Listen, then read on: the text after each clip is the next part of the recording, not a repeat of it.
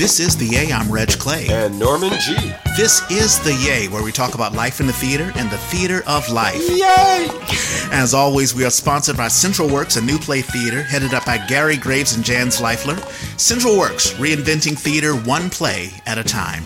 As always, we want to thank Central Works for sponsoring us and our wonderful consulting producer, Mallory Samara. And we have two wonderful guests who just had their opening night last night. Yay! Jessica Mele? Mele. See, I screwed it up anyway. Yep. Whatever. And Mei Liang. Jessica Mele, you have written a one-woman show called Eat the Mama. I have. At Z-Space. Yes. Oh, it's Z-Space. Nice. Z-Below. The little I one. know. I spend a lot of time there. Yeah. And May, ladies, how are you doing and how was last night? It was amazing. It was absolutely amazing. I was telling them, like, at the end of the show, when the lights came up for the audience, it was just a bunch of people crying. Like, tears. Which is my secret goal. It's always the secret goal in theater to make people cry in the audience. But I was crying. Our designers were crying. My partner was crying. Everybody was just crying. Hey, an emotional reaction. That's what you're looking for as a writer, as an artist. You want to make sure that people connect with what you're saying. So that's really, really cool. And you felt good, Jessica? I did feel good. I'm just kind of bowled over by how I started writing this piece about 2 years ago, but to put it together with the creativity of May and the sound designer, Sarah and the lighting designer, Sophia and our set designer, who happens to be my brother Tim, and our stage manager, like, it has just been magical to combine creative powers like that. So it feels good. No, it's wonderful. And we'll hear more, learn more about your piece and also more things that you're doing and just your careers and all of that stuff. As I begin each podcast, how's your week, Norman? It's been a very medical week. I see a regular doctor every 9 months, so that came up. And then I saw the urologist, which was a little bit of a cheering thing. She was like, "Oh, you're doing really great." I'm like, "Oh, okay." And then she calls me back and says, "Oh, but I forgot to tell you, we want to do a biopsy on your prostate." And I'm like, "Oh, okay."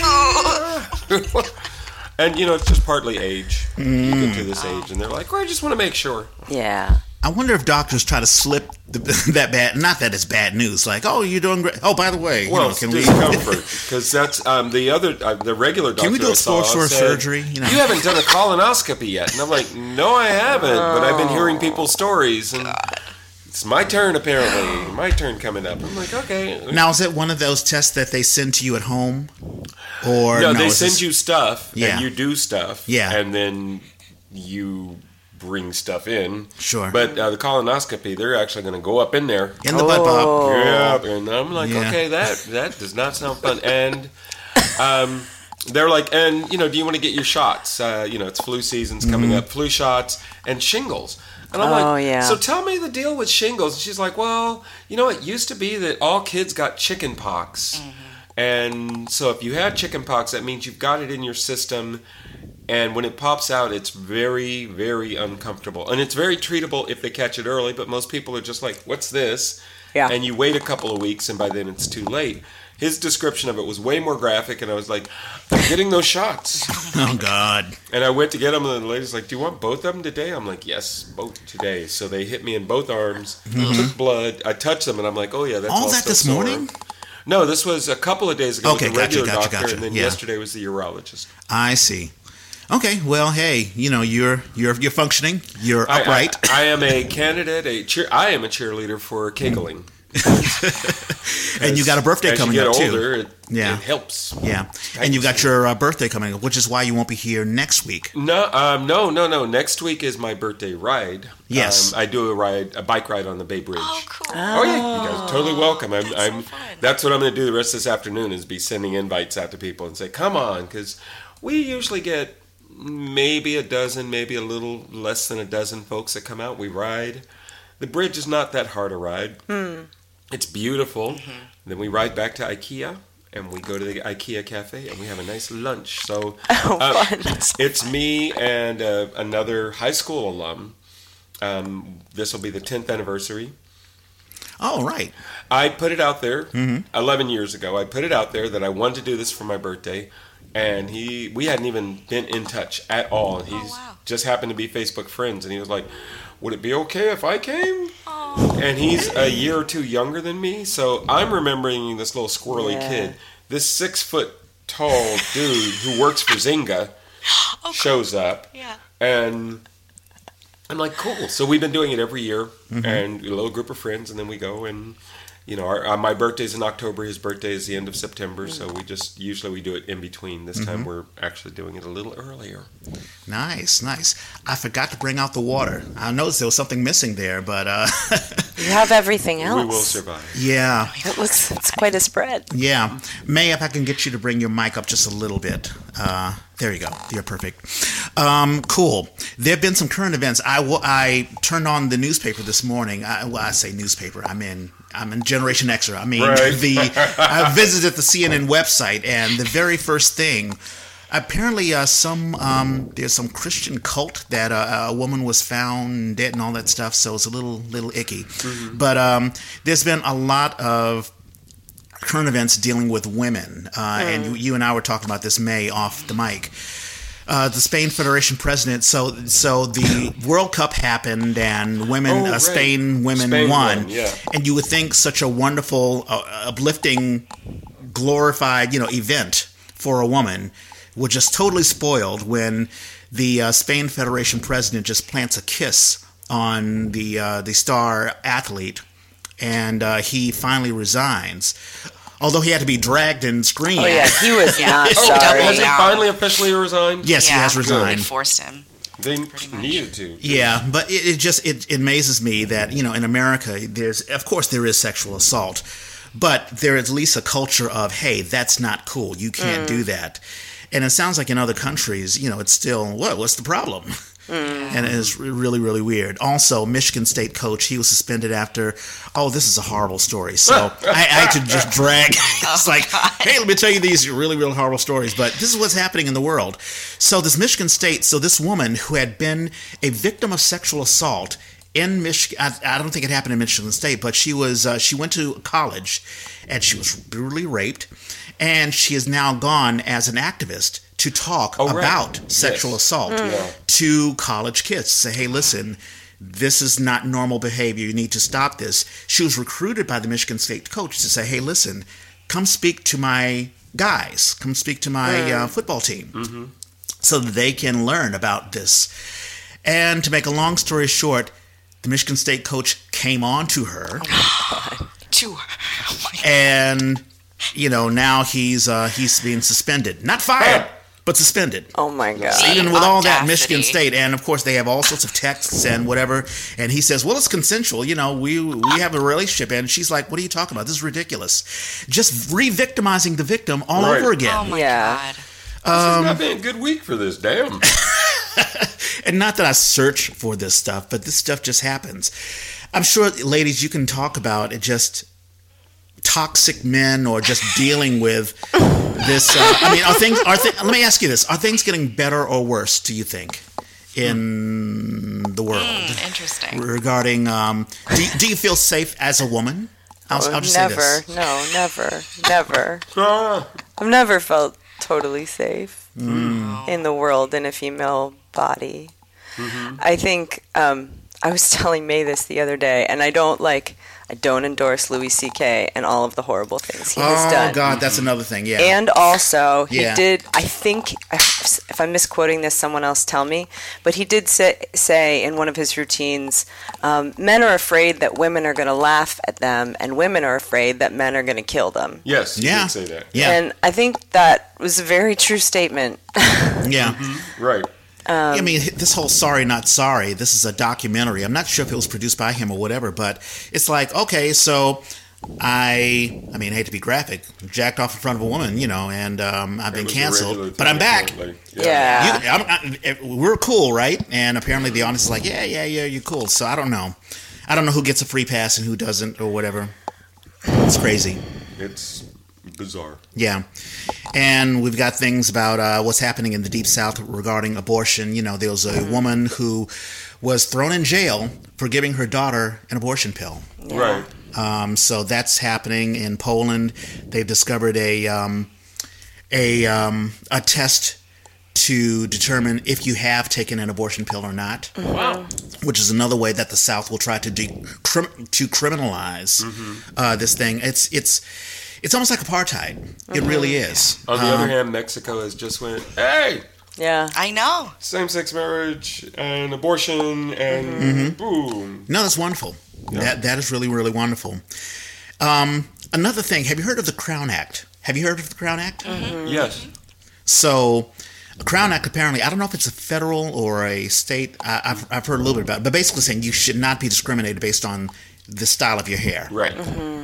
So there's a Houston school that sent a black boy home because he had locks, Yeah. which was a total defying of the Crown Act. So there's a political war that's still going on. I mean, you know, Trump is still running for president, even though he may, you know, be indicted yet again. Hopefully in jail. How are you guys handling things politically? I mean, are you Oh my God.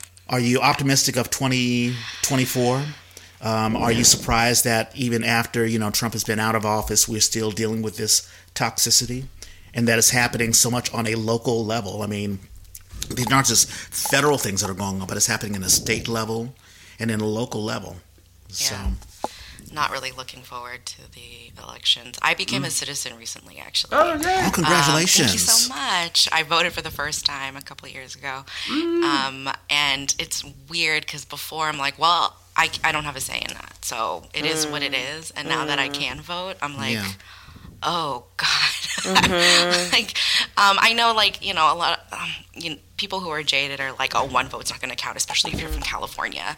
But having not been able to vote and then being able to vote as an adult has definitely changed the way that I think about politics. And it almost makes me more angry now. Like, before I was, like, angry, but What could you do? what can I do? I couldn't do anything, right?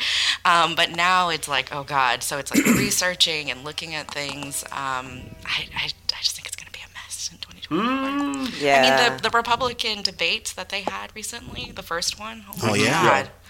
Did you watch? I can't even watch. Snippets. And I was God. like, nope.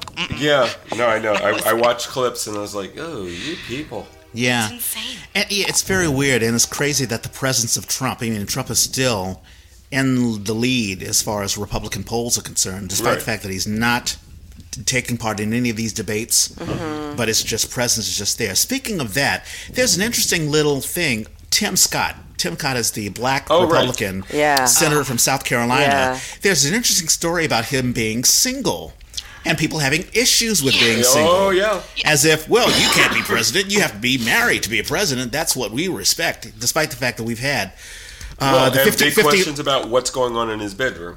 Well, yeah. Is he gay? Yeah. I mean, who cares? Really? Well, they do. That's the thing. Yeah. This is their thing. Yeah. Hey, dude, you chose to be a Republican president. I mean, you chose to be a Republican. So Yeah. You wouldn't have this problem if you were a Democrat. So, but it's just weird. It's weird how in 2023, breaking a lot of barriers. You know, you and I off mic talked about who is the actor who may be playing James Baldwin. Was it? Oh no, you were talking about Billy Porter. Billy Porter, yeah, Oh, Billy Porter really? is like that's so he's cool. flamboyant and out and very Yeah. proud and Little Nas X Gorgeous. and it's like, hey, what's the big deal? And of course, we've had plenty of lesbians who have been on the big screen, and Ellen, I think, is having another TV show, although people are a little controversial about that. Yeah. But you would think these issues they don't matter ananymore. Well, apparently they do. I mean, what's the big deal? Okay, somebody is single, I think they just don't have anything else to run on, so they have to fearmonger. Mm-hmm. There's a lot of fear mongering. I also wonder, like, stories about disgraced men, and sometimes they come back, and Trump is an example of this. I think men sometimes get a pass for a second, second go at power, when women who are disgraced in a similar way just don't. Right. Like Ellen is an example, and I don't know that I don't endorse, like, maybe her hostile work environment or anything.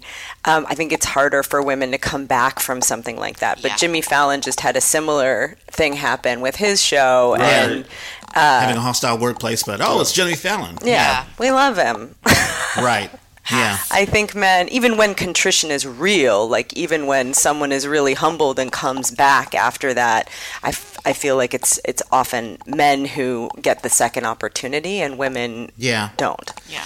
I've always felt there's been this cliche or this belief that women are somehow more purer, and therefore when they commit a sin, whatever the sin is, then it's it's a cardinal sin. Even worse. Right, exactly. Yes. It's a stain that can't get off of the proverbial cloth or whatever it is, which is really, really horrible. I mean, even Kamala Harris, there have been talks about, maybe she shouldn't be on the ticket. For what? For being a strong black woman? Yeah. Right. What's the big deal? I love anytime somebody's trying to complain about her. I'm like, I have my issues with Kamala Harris, but competency, not at all. Yeah. She's earned her spot. And if she were in charge, I imagine she would be amazing. So I think there's a challenge that women in public life have in being vulnerable and being accepted for that vulnerability. And I think Kamala is a great example of that. I think she's super competent.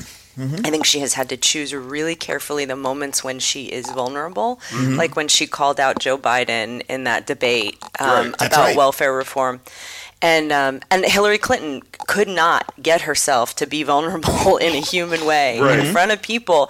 And I think that's because, purely my opinion, she has led a lifetime in the public view and has had to be impervious to so much criticism. And let's be honest, having to be like the man. It's like, hey, this is the man's game. I've got to be that way. And I'm sure Hillary had to feel that way ever since the 80s and being a first lady, but yet a first lady who has a say on legislature. Yeah. It's horrible. I mean, like we want our women to be vulnerable, or we don't want to be emasculated as men. My God, a woman is telling me what to do, Yeah. And it's just horrible.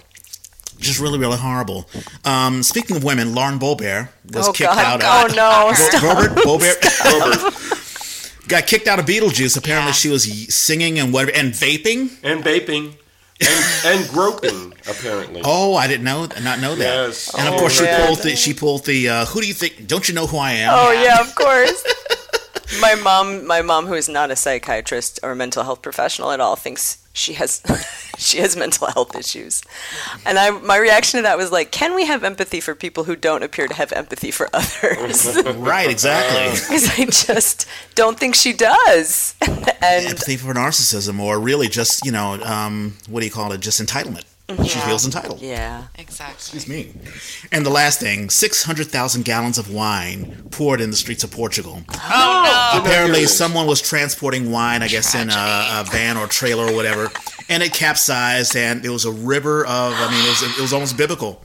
I did not know this. It's like, I imagine people were grabbing their glasses I and, know. Go out the street, yeah. What a visual. Right, exactly. And with that, let's have an origin story. Jessica Mele. Mele. I will get it right eventually. Okay. Where were you born and raised, and how did the theater bug bite you? Okay. I was born in Rochester, New York. I was Wow. raised in Wrentham, Massachusetts. That's Wrentham with a W, R-E-N. They have outlet malls there. And it's probably the only thing people know about Wrentham. And how did the theater bug? My mom's always been... Do you have siblings? I do. I have a brother. He's our set designer. Right on. All right. He does sets for film and television in New York. So it was such a joy to be able to work with him on this. Yeah. Because usually I see him at Christmas and I see him in the summer, and that's it. But we got to collaborate creatively. And he was really my first creative partner when we were kids. That's so awesome. It's So like so cool. So the theater bug bit both of you. Yeah, well, my mom is a storyteller and an early childhood educator. And Yeah. so from an early age, she was playing the guitar, telling stories, singing songs. We were very embarrassed when she did that in front of our friends. Yeah. And she also made sure we all went to the theater. We listened to musicals in the car all the nice. time. We knew the entire Les Mis album. She grew up outside of New York, so she would go in for special occasions to see Broadway shows when she was a kid with her mom. So it was kind of a tradition in my family, and my brother and I started doing theater in high school. And then I got to college, and I did a play my first year, and I was like, all these theater people at college are very serious. Yeah. And I am interested in other things. And so I didn't end up majoring in theater. I got interested in other things, but always kind of kept... What was your major? I was a double major in anthropology and French, and Cool. that just really means I didn't know what I wanted to major in, but I did want to study abroad. Yeah. So that's my major. Very nice. Yes. May, I'll bring you in. You were born in China, right? Yeah, exactly. So I was born in a city called Tianjin, China, which is like the fourth largest city in China. It's a port city. And I was 7 years old when my family immigrated here to the U.S., and the first city we ever lived in was Oakland, actually. Oh, wow. Yeah, so... That's a crazy place to migrate, because I would think like the bigger cities like L.A. or New York or something like that, but they came directly to the Bay. Yeah. Oakland's a big city. Yeah, well, there's a huge Chinese population here, Yeah, even though a lot of the people here in the Bay Area are Cantonese, and I speak Mandarin. I'm from like northern part of China, whereas a lot of people here who are Chinese are from the southern part. So it was still a bit isolating, but I have a twin sister, and so we just like spoke Chinese to each other and learned English by watching TV. Yeah. Watching like Cops and like Sister. Whoa. The WB. The Yeah. WB, if people remember that. Yeah. So, and then my family moved north to the North Bay, to San Rafael, and then to Santa Rosa, where they live now. And then I came back to Berkeley for school, and then now I'm back in Oakland. So it's been a big... So were you involved in theater? Did you have an interest in theater when you were young? No. So my parents were in the medical profession in China. My dad was actually a brain surgeon, and then he met my mom as a nurse in the same hospital.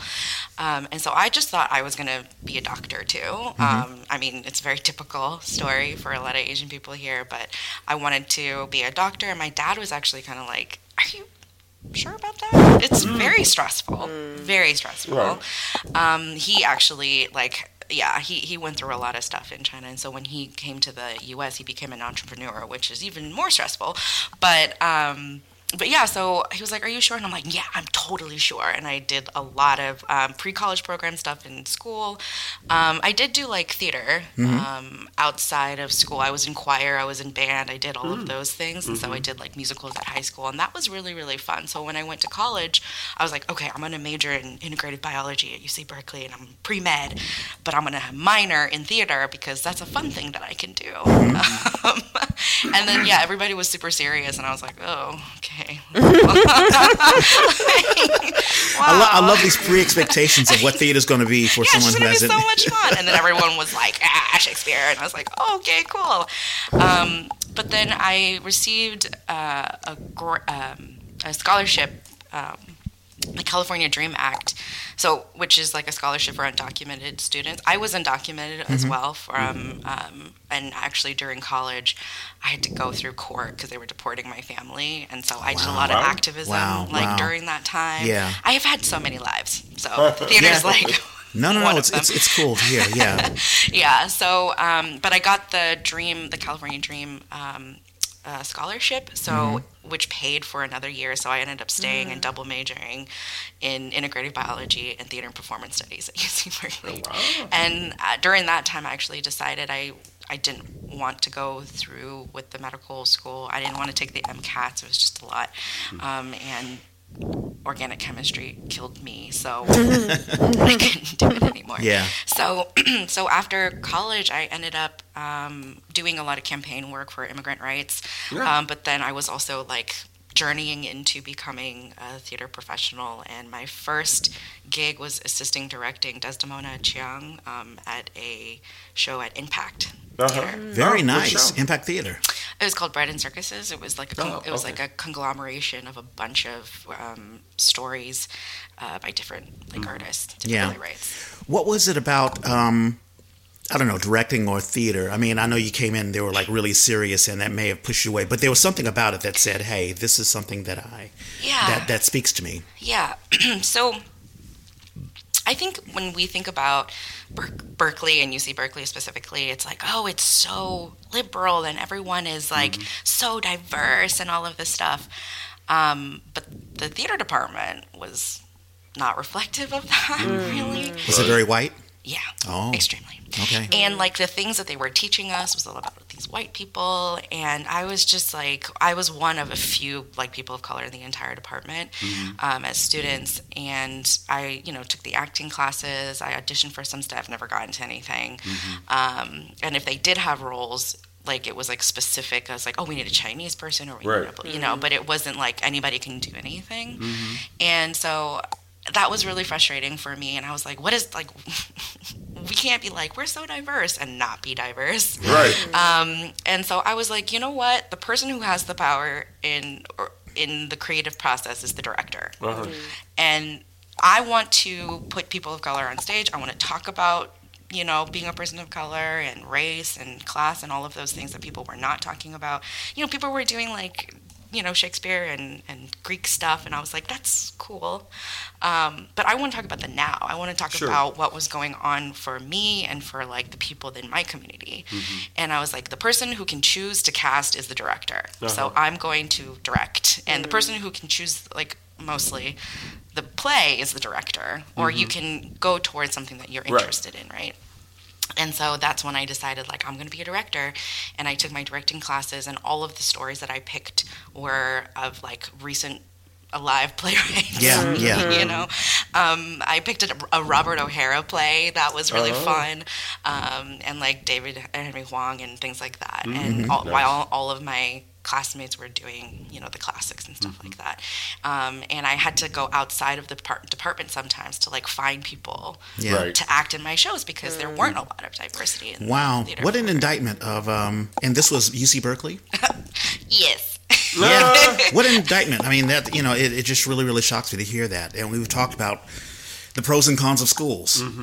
So getting back to you, Jessica, what was it about, when did you decide, hey, theater is the thing, or I need to write? I mean, maybe you're not a theater person. Maybe you just wrote the one-woman show. I don't know. What is your... Well, I mean, I think the place that was really... I feel like a fake theater person because my way into it was through comedy. So I took classes and I dabbled and I'd written little things. I actually was I had a sketch comedy show on cable access TV when I was in middle school with my friends. It was called Completely Brilliant, and it was on at 3 a.m, and all the high school kids would get high and watch it.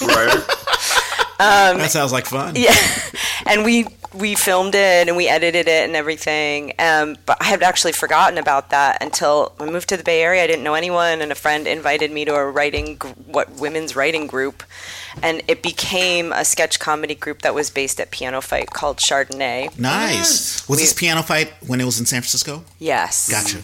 Yeah, and we were 7 white presenting women called Chardonnay, which is funny, and also Chardonnay is someone's version of classy, and we thought that was funny. And none of us actually like to drink Chardonnay, but anyway, and that was a very collective experience. We wrote together, we performed together, we wrote a musical together with 7 people writing together. It was a mess. It was so hard.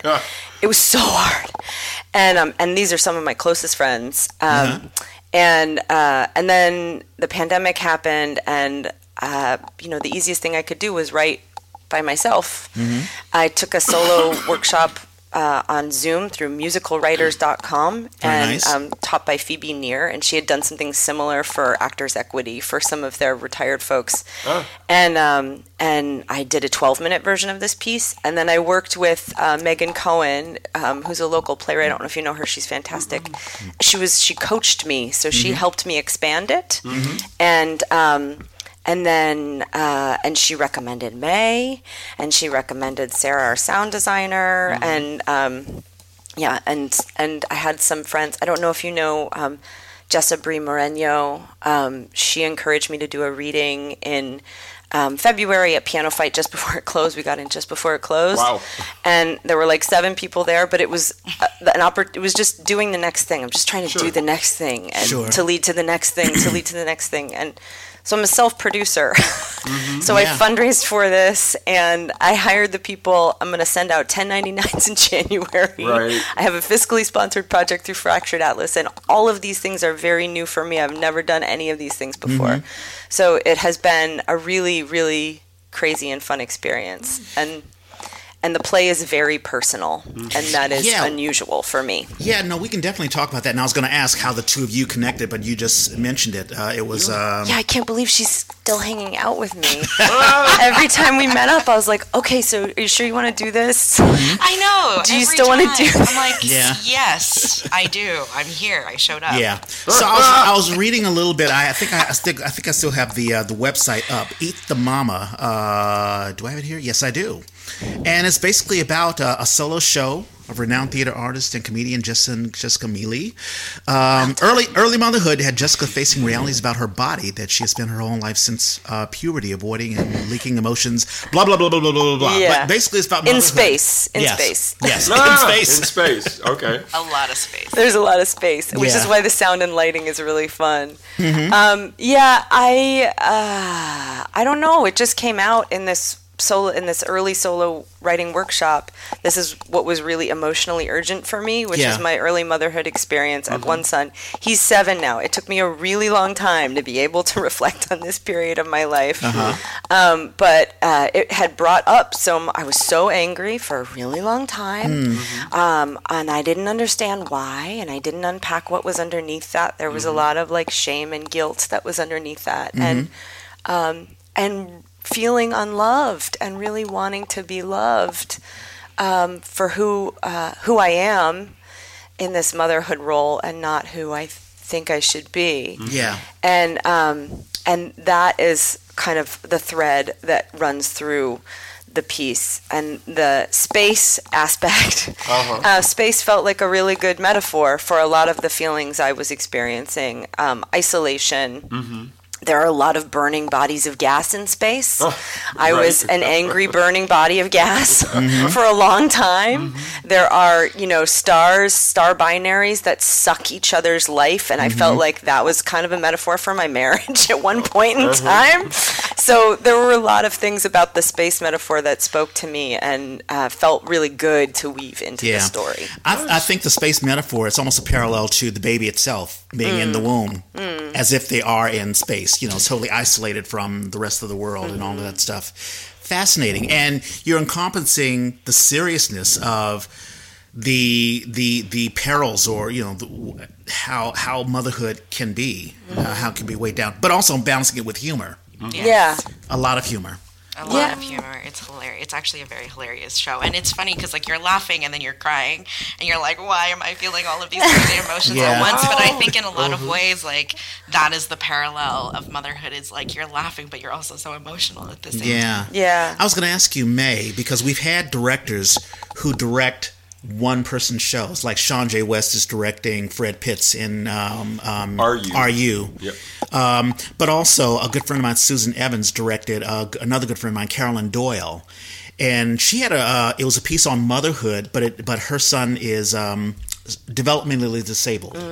I believe he has autism, and Susan had mentioned that being a director of someone who's doing a one-person show is almost like being a psychologist or psychiatrist at the same time. Yeah. Do you find that parallel to be true? Yeah, so that's really interesting that you bring that up because one of the first rehearsals we've ever had, one of the first things I said to Jessica was I'm going to ask you questions and they're going to sound like I'm a therapist, but I'm actually just trying to understand what you wrote, right?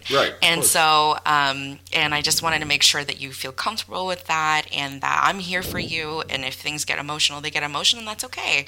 But it's an extremely personal story. It's so vulnerable. A lot of the things that Jess talks about in the play, like breastfeeding and her feelings about her body and her feelings about her child and her husband, like it's very, very personal. And so, sometimes I would ask a question about like Milo, for example, and I'm like, we had to differentiate. Milo's your son? Yes. Yes, is her son. And so I had to use like quotes because I was like, the character Milo in the play, not your actual son. Yeah. Or like even her, I was like, so Jessica in the play, like what is her motivation versus like obviously it is her too. So we had to sort of like I had to create like a differentiation between the character in the play versus like you as the person.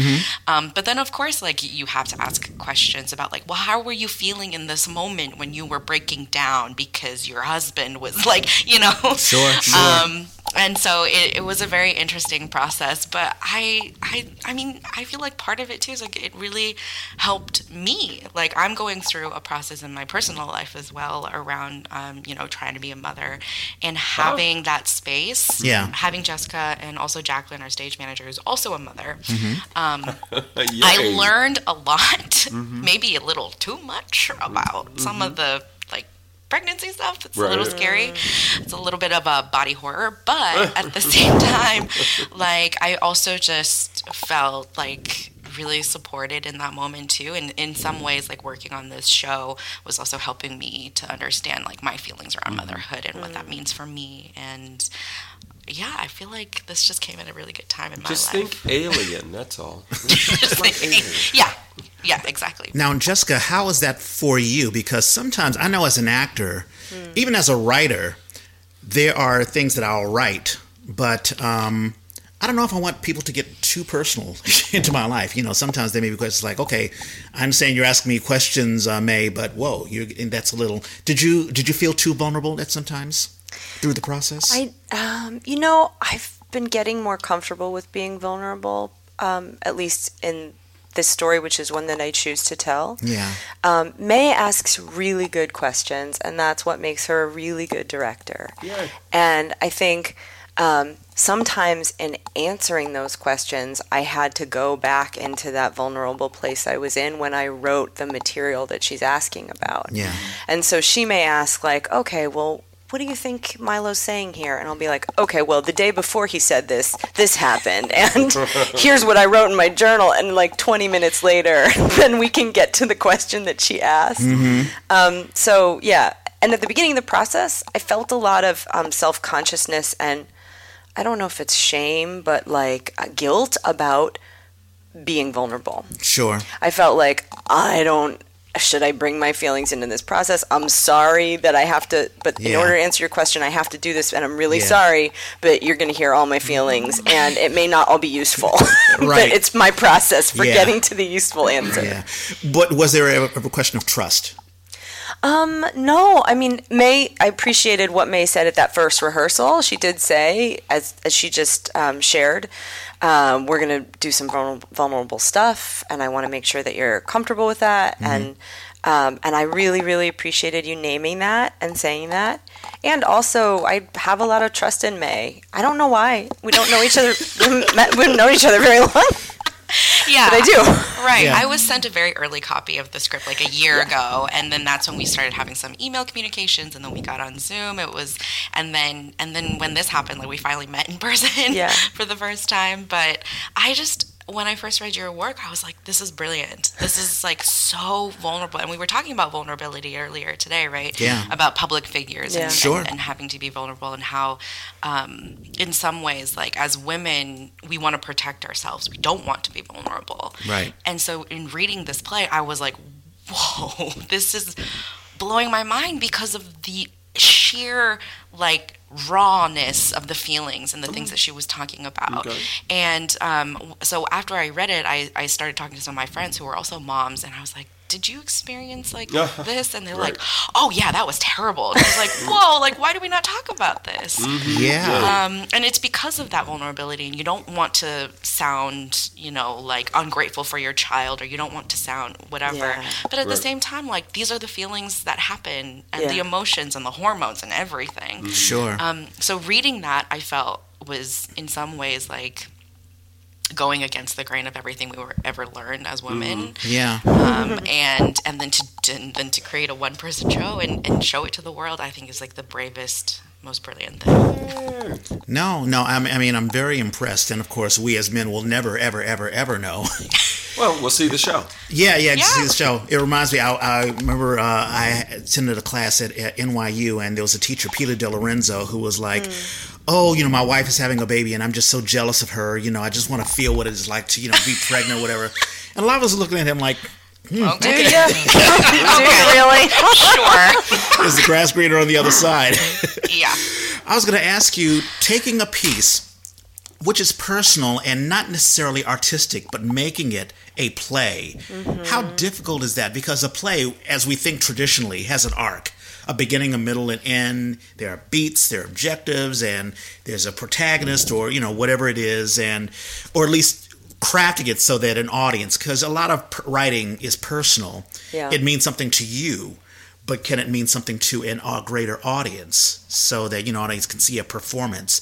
Yeah. How difficult is creating something, let's say raw, and crafting it into something that is artistic? Does the question make sense? Yeah, maybe I'll answer from a writing perspective, and then you can answer from a directing perspective. I thought a lot about how to structure this, because I tend to be very compartmentalized. Like, I've got my free-form, artistic side, creative, emotional bit here, and then over here I'm like very strategic and very structured in my work life. I've been in philanthropy, I've run nonprofits, and Megan Cohen, my writing coach, had said, like, look, this is your opportunity to bring your analytical brain into this really emotional piece and to help the two talk to each other. So I knew I didn't want it to be a straight-up linear story. It's not, although there is an element of linearity to it. Sure, I like that word. There's like a time. Thank you. Yeah. There's an element of time to it. That people can follow it. Yeah. And there's a through line. And I did think, and there are technically 3 acts, even though the audience doesn't know. For my purpose of structure, I did make 3 acts. And they're basically kind of 3 emotional beats. There's like the early motherhood experience, which is a lot of body stuff for me, a lot of body feelings. There's the anger piece, which has to do with my relationship with my husband and my relationship to myself and my relationship to whatever I thought I was supposed to be as a mother. And then the third piece is about my relationship with my son, because when you have a kid, you have a person. You don't have just a thing that you take care of. It's oh my God, it's a person, and we're in relationship with each other, and that is what the third piece is about. So that's how I thought about the written structure.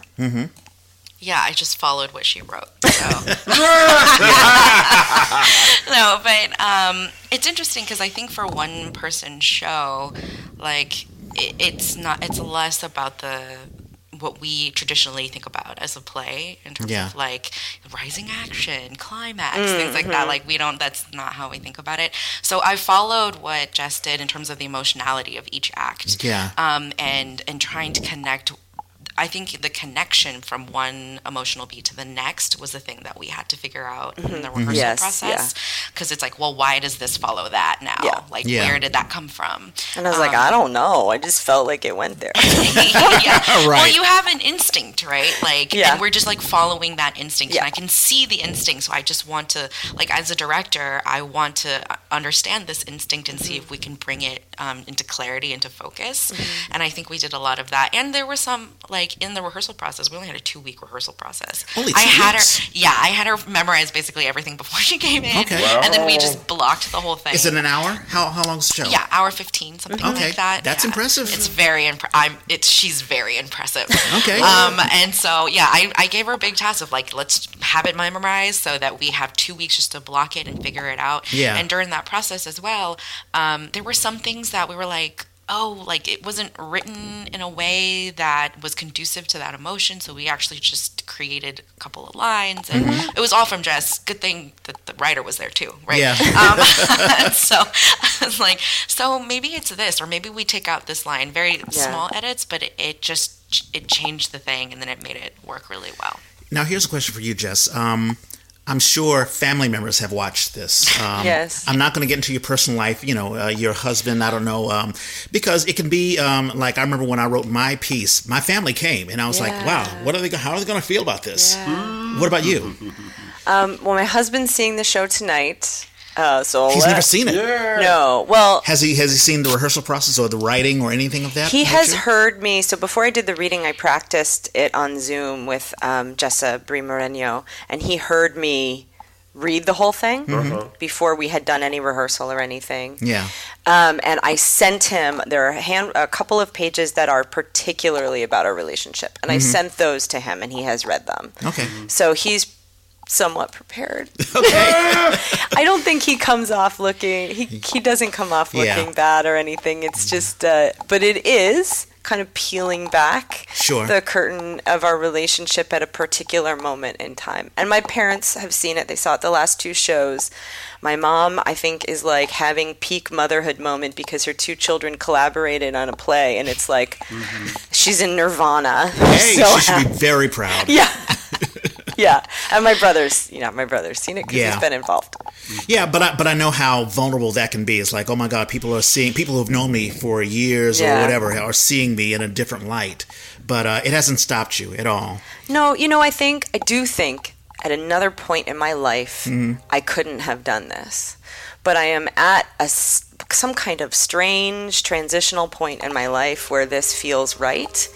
And this feels not comfortable, but there's a momentum to it that feels right.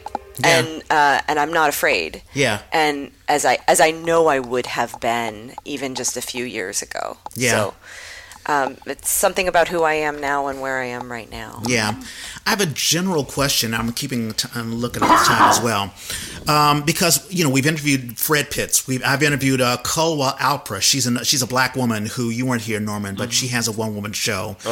There's a surge of one-people shows, a lot of one-women shows. I hope so. No, the Bay Area, when I first moved here, there was a trend at that time, and I was kind of sad to see it move on. And ironically, it moves on partly because some people rise up. They rise up and they move on. And you're like, oh, okay, well, you got to see that begin, and that was kind of exciting. And other people get drawn in various directions, but there was support for it. Yeah. So when you say that, I'm like, I hope that's where we're at. That people are. Well, the Marsh has been excellent in the supporting. Marsh has been doing it the whole time. Yeah, exactly. But these one-people shows. It's not comedy. It's not like a comedy skit. And it's not a play. It's sort of like in that middle part. Some of it is comedy, but a lot of it is just, hey, I have something to say. Sometimes it's, I remember when I helped Kat Brooks with Tasha, about the Tasha McKenna who was killed by police in Virginia. That was one woman show that I did earlier this year. But you have playwrights who have something to say. It's almost, it's a type of investigative journalism type, it's activism plays, I would call these women. I mean, do you think of it as, not like activism, like, motherhood, but you clearly have a message to say, a message that can't be said in movies or in theaters or in a documentary, or it's personal. And so I guess my question is, do you look at Eat the Mama? And of course it ends on Sunday, but I think it's going to have a life of its own. Oh, I hope so. We're going to do a streaming option on Vimeo. So look for Eat the Mama on Vimeo, and I'm creating a Facebook event so people can be updated on stuff. But my question is, do you look at this work as a sort of activism, like, hey, mothers, I'm here to talk to you, or mothers to be? I don't, but I also think all art is activism. I mean, depending on what you say and what you choose not to say in your art. That's a good point. I think Phoebe Neer, who led the original workshop that I did, where I created the beginning of this piece, told me once, she said the truth, because I was like, who wants to hear this? Who wants to hear this shit? She was like, the truth is always interesting. And I appreciated her saying that. And I think the truth is also always resonant with a broader message, whether you intend that or not. Right. So this is my experience. This is my story. Everyone's motherhood story is different. Yeah. And and I think people will recognize pieces of their story in my story and vice versa. So I did not create it with any kind of like intentional message. Okay. And I do hope that it speaks to people, and maybe people in female bodies who are in that really weird phase or just come out of that really weird early motherhood phase, that it brings them some, I don't know, comfort and feeling that they're not alone.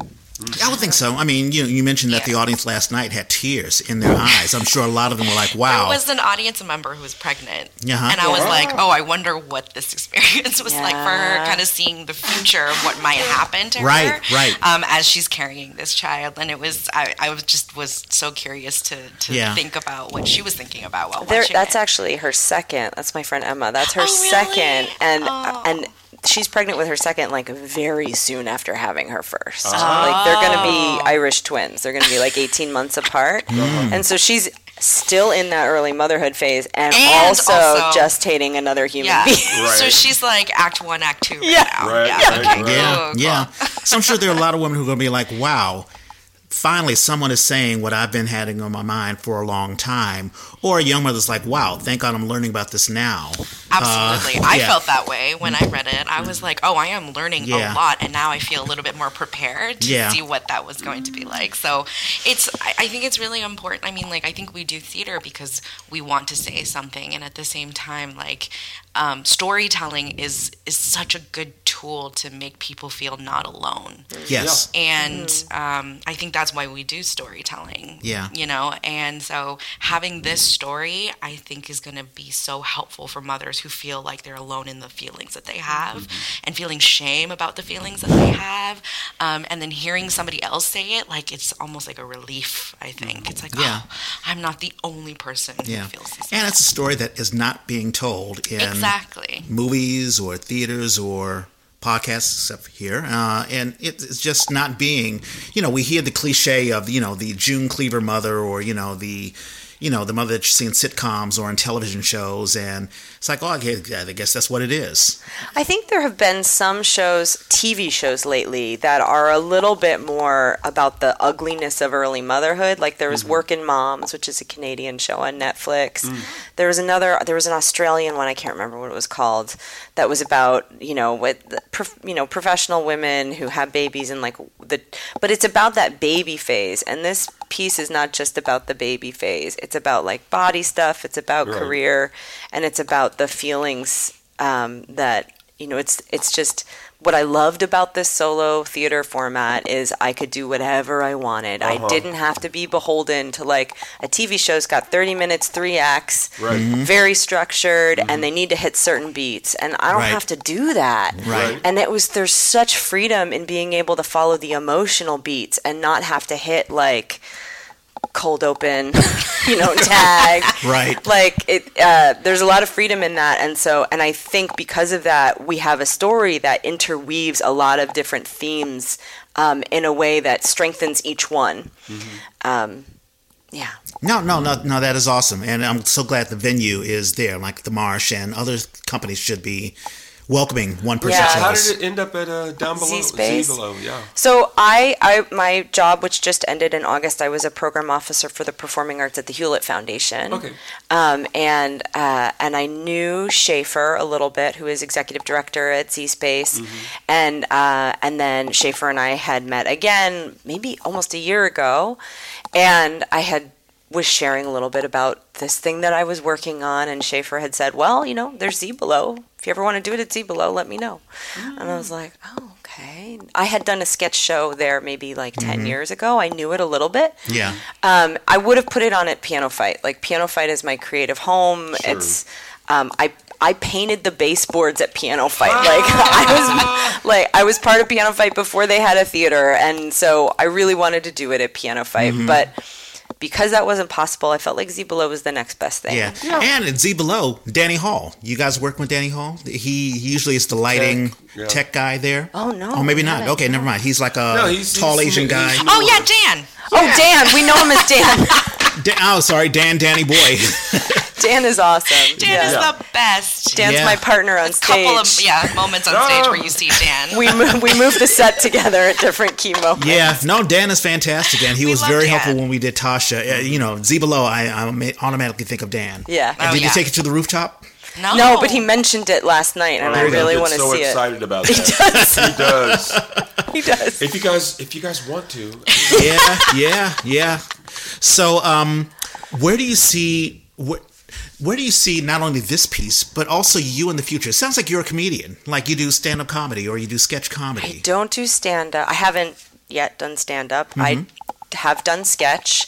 I think I would like to write. I'd like to be paid to write, and so we moved to the LA area to try that. I've written a couple pilots and a couple of spec scripts, and then also this happened in parallel process, which is like so lovely. I want this piece to have another life. I want it to keep. I would love to put it up again. I'm a self-producer, so this week was like what I could do. Yeah. And maybe there will be an opportunity to put it up again. I would really love to do that either in San Francisco or the Bay Area or in LA or in New York.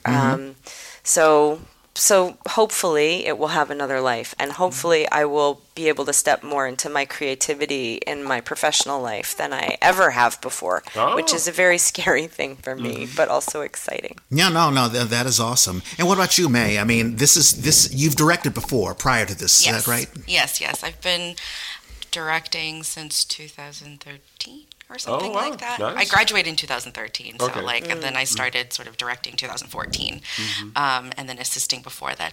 That's like my apprenticeship, right? Is assisting.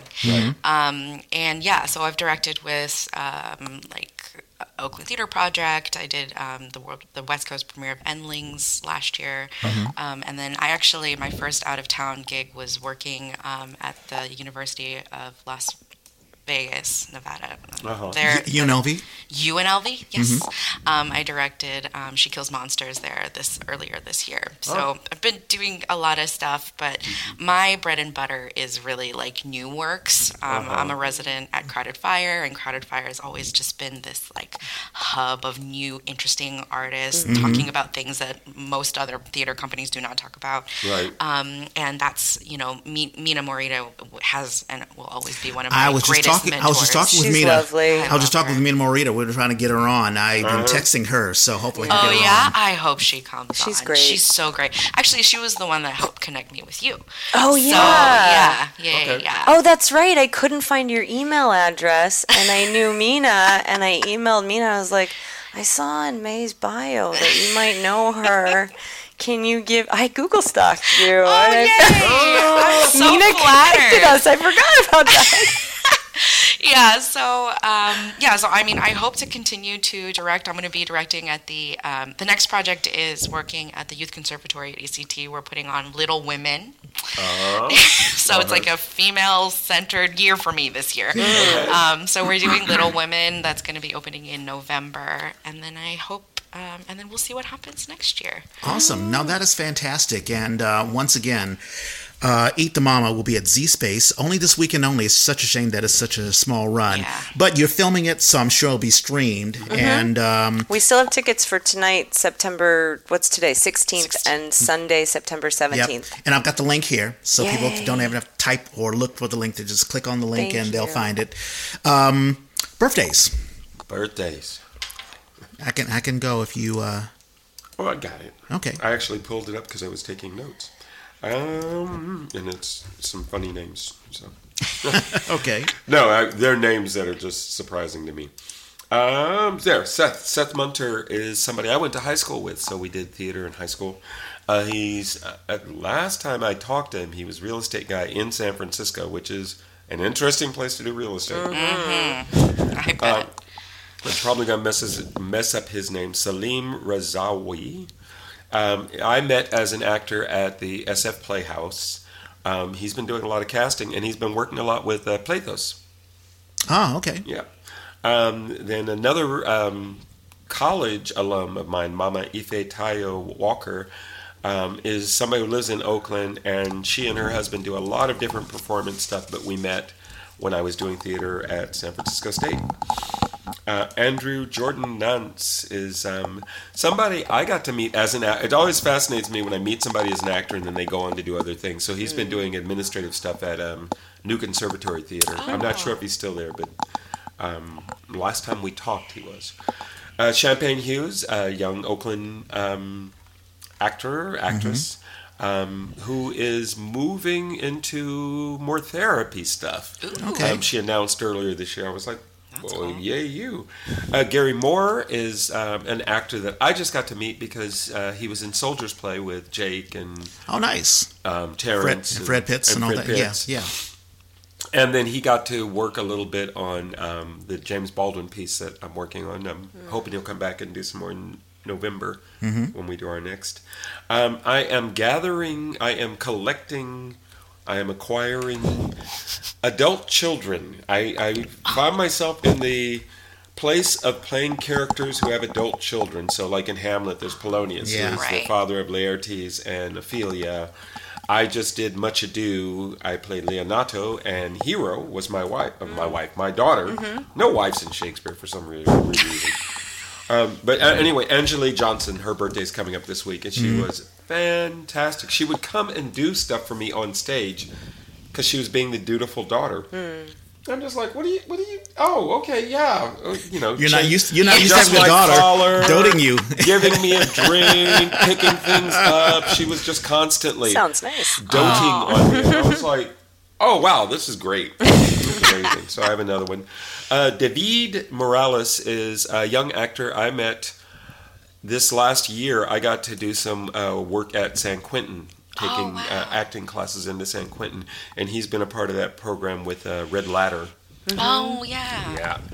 Shinichi Iova Koga, probably messed up his name, but Shinichi has been doing Japanese and Japanese-influenced theater in the Bay Area for a while. He's got a workshop right now called Presence. I didn't actually get that information down. I'm sorry. A few more. Paul Jennings is another alum from San Francisco State. One of the few people of my generation who I look to for Shakespeare information. The man, especially the whole conspiracy, who really wrote the plays. Yeah. Paul knows all that stuff. And he's also just fantastic on stage. He's amazing. I'm going to skip this one because I bet you'll have it. Krista Carson L. High, somebody I went to high school with. And then she got out of college and took over our theater department. She just retired last year. Oh, wow. Man, I'm old. Amber Rubarth, who we've had on. Yes, that's right. Is a musician, professional musician, and she took advantage of the musical cafe. Yeah, through Play Cafe has an arm called the Musical Cafe, and they encourage people from all over. So I think these folks were sort of based in Nashville or East Coast. Right, exactly. And she and two writing partners came out, and so we got to have them on the show. That was fun. Julie Evans, when I was just starting my own company, the Oakland Public Theater, not Oakland Theater Project, many, many years ago, I got hired as a director and got to do this wonderful piece, and I got to work with Julie Evans. She is this beautiful woman who is just funny and sharp and amazing, and I'm like, oh my God, I got so lucky. Tonya Hafter is sort of the other partner of the Mexican Bus with Richard Talavera. Is that still going on? The Mexican Bus is not, but for the longest time it was sort of this rolling art performance piece that toured the Mission in San Francisco and anywhere. You could go to the Golden Gate Bridge, you could go out of town, but they were constantly hosting things like Dia de la Muerta, Dia de los Muertos, Day of the Dead. They avoid Cinco de Mayo if they could, but they did other things, not necessarily Latin culture, and that went on for at least a couple of decades. So that just folded right before COVID, probably. Sherry Young, who is the executive director of the African American Shakespeare Company. Her birthday's this week. Christine Young, I'm not sure what she's doing in theater anymore, but she's one of the most cool directors, and she was teaching at USF, University of San Francisco, the Jesuit, or formerly Jesuit college. I'm not sure what that affiliation is anymore. Phil Wong, amazing Bay Area actor who not even sure if he's Bay Area right now because last I heard he was in Ashland. Yeah, that's right.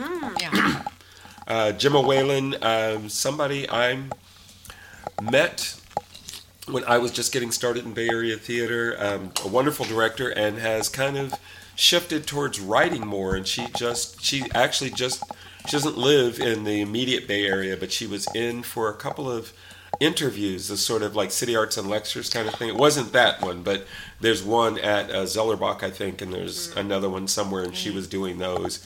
I got the notices like last week. I was like, hey, yay, Gemma. And last one, Josh Costello, who is the artistic director of the Aurora Theater. His birthday is end of this week. All right. I've only got 6. Rajiv Vijay-Kamur.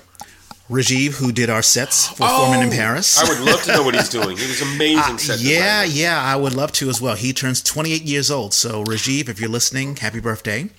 Abby Rowan, I think you saved that for me. I missed that one. I acted with him when we did Before the Dream. Oh, that was last week. Well, that was last week, but Okay. his birthday was September the 14th. Yeah. That was 2 days ago. Kat Downs. Wonderful piano player. I think that I worked with her when the old, the Darkroom Theater, when that was still going on. Do you have connections with the Darkroom? I performed at the Darkroom many times with Chardonnay doing sketch comedy. Yeah. Sketchfest shows, and yeah. Yeah, it was wonderful interviewing It's a lovely, Jim. dirty old theater. Yeah, Jim Fortinitis. I'm sure I'm screwing his last name up, but he owned the Darkroom with his wife before it closed down. It was sort of like the CBGBs of Bay Area theater. On 17th, I think between 17th and 18th in Mission. But in any case, Kat, happy birthday. Her birthday is on the 17th. That's tomorrow. Brandon Campanile, I acted with him. We did Godspell together. He was Jesus Christ, and he was wonderful. Let's see. Who else do I have? Rebecca Lovelace. She and I were, I was a stage manager. She was one of my tech helps. So I always want to recognize the tech folks. We worked on Bat Boy the Musical at Rave Light Theater. So that was very cool. So Rebecca, happy birthday to you. AJ, you had that for one me. I saved, yes. AJ Antonis Marquis, a wonderful choreographer. He and I were an actor. And an actor as well. He and I were on stage when we did 110 in the Shade. Tell you how dedicated he was. He actually broke his foot during tech, but because he had a solo dance, tap dance thing for the show, and he was so committed he still did it. And he also, I had a little mini musical that I wrote called Nia, and he directed that, so he was wonderful. So it's wonderful the Bay Area community helping each other out. So AJ, happy birthday to you. And AJ was almost the show that I worked with word for word, and we got to take a show to France, and AJ wasn't able to take the time off. I was like, dude. We've done readings together. It would have been a chance to actually work. That would have been yeah. And the last one that I have, I went to Duke Ellington School of the Arts, and alumni of mine who graduated a year after me was Regina Johnson. She had a little stint in Hollywood where, she was a actress and she was on TV, and now she's back home in D.C. taking care of her mom. So Regina Johnson, wonderful and beautiful actress. Happy birthday to you.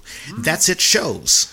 I don't have, I'm going to look up this presents thing, but I don't have anything else. I will begin. Of course, we want to pump Eat the Mama, which will be at the Z Below, September 15th. I'm sorry, 14th through 17th. Well, 14th is gone. So catch it, and I have a link, so you don't have to type anything. Just click on the link. Also, Cruel Intentions, Rave Light Theater is doing that September the 8th through October the 1st. Mara Sotelo is in that show. Check that out. Bald Sisters at San Jose Stage, September the 13th through October the 8th. Jeffrey Lowe, who directs everything, is directing that. He does. He really does. Everything. It was great to have him on the show. I want to get him back on again. He was on when during COVID, so it was only Zoom, but I'd love to have him in the room. Another one-person show, Art U, is at the Marsh, September the 23rd through October the 21st. It's got an extended play. Fred Pitts is the writer and actor in that one-man show. Shotgun Players is doing Wolf Play, September the 2nd through October the 1st. Mm-hmm. Elizabeth Carter is directing it. Maya Herbsman is the intimacy choreographer for that. And the lighting designer is Dr. Stephanie Johnson. They've all been on the Yay, so check that out. And it is amazing. I saw it last weekend. Yeah. I think it is the show of the season. Mm-hmm. Presence is a workshop that integrates feeling states with physical movement to develop the elusive yet palpable quality known as presence. Mm-hmm. So that'll be Saturday, September 30th, and Sunday, October 1st, at the Western Sky Studio in Berkeley, California. And you can find a page for it, Presence, on Facebook. Nice. Also, New Conservatory Theater is doing Before the Sword. That opened September the 15th. Well, that was yesterday. And it closes October the 15th. Kim Donovan and Radhika Rao are in that show. We both had them on the show.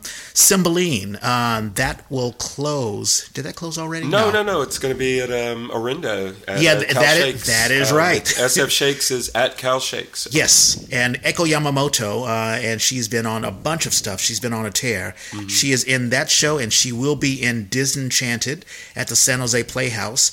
It is a dystopian tale of Disneyland. Oh, fun. So check that out. October the 12th through November the 5th.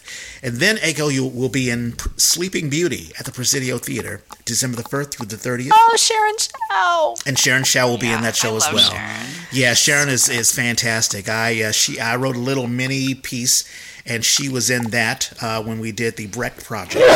Sharon's wonderful, and I'm sure she'll be wonderful in Sleeping Beauty. Nollywood Dreams, San Francisco Playhouse is doing that September the 28th through November the 4th. Mm-hmm. Angel Adedokin and Tanika Baptiste are in that show. Margot Hall is directing it. And Margot Hall is directing it.